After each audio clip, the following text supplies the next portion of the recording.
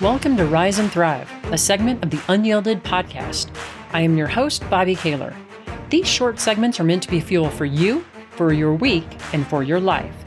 If you are finding value in these, and if you haven't done so already, make sure that you hit that subscribe button so that you never miss another episode.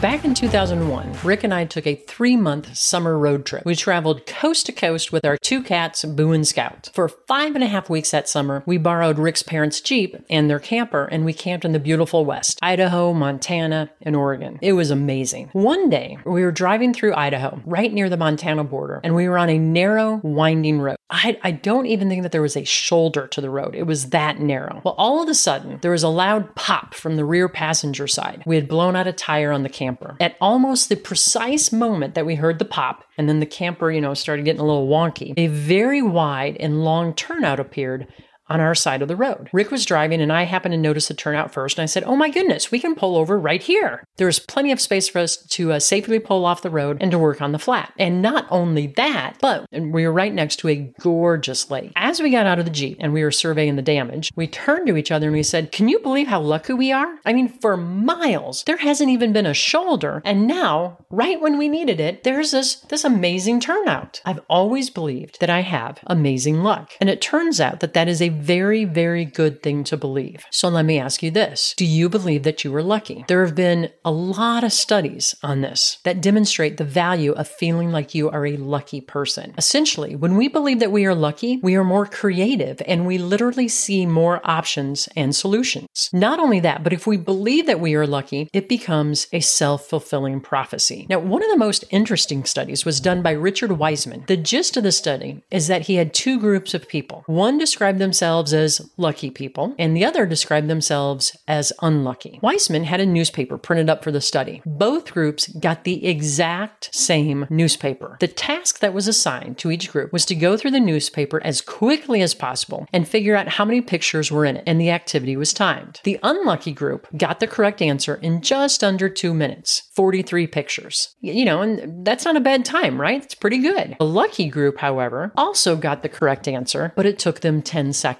How? On the second page of the newspaper, the entire top half of the newspaper contained a message. In 2-inch bolded letters, the message read, "Stop counting. There are 43 pictures in this newspaper." It even said, "This is not a trick." Several pages later, the exact same message was repeated. The unlucky group never even saw the message, even when it was literally in front of their eyes. This is just one study, but what researchers have found over and over again is that the people who consider themselves lucky tend to be better at finding solutions because they expect to find solutions. They expect to find options. They expect to see new possibilities. And because they expect these things, they look for more options and more possibilities, and therefore they find more. Years ago, I'll never forget this, I was coaching a number of salespeople within the same company, and one rep came to his sessions, and he would always complain about his territory. It was a bad territory. The customers were bad. The prospects were non-existent. And he always talked about how he was so unlucky that he always got bad territories, and his performance kind of followed his expectations. Ironically, about a year later, I was back doing another round of coaching, and I was coaching the rep who had just taken over this exact same territory. This exact territory that was so awful and so bad, and there was no prospects or customers to be found. This rep, however, was raving about all the possibilities that this territory had, and then he went about creating and harvesting those possibilities. I mean, he absolutely crushed it. Same territory, different expectations, different results. And I know this sounds so simple, but just because something sounds simple doesn't mean it isn't true or that it doesn't work. The science is very clear on it, and my experience in coaching bears it out, as well as my own personal experience. So the question is this: what do you tell yourself about being lucky or unlucky? And be really careful how you answer that, because whichever way you answer it will become your truth. That wraps up this episode. I hope that you enjoyed enjoyed it. I found the newspaper study to be absolutely fascinating, and I hope that you did as well. If you know someone who could benefit from these episodes, I hope that you'll consider sharing this episode with them. My mission is to help people rise and thrive in life. I know that challenges exist, and I believe that we are greater than those challenges and that we can rise and thrive.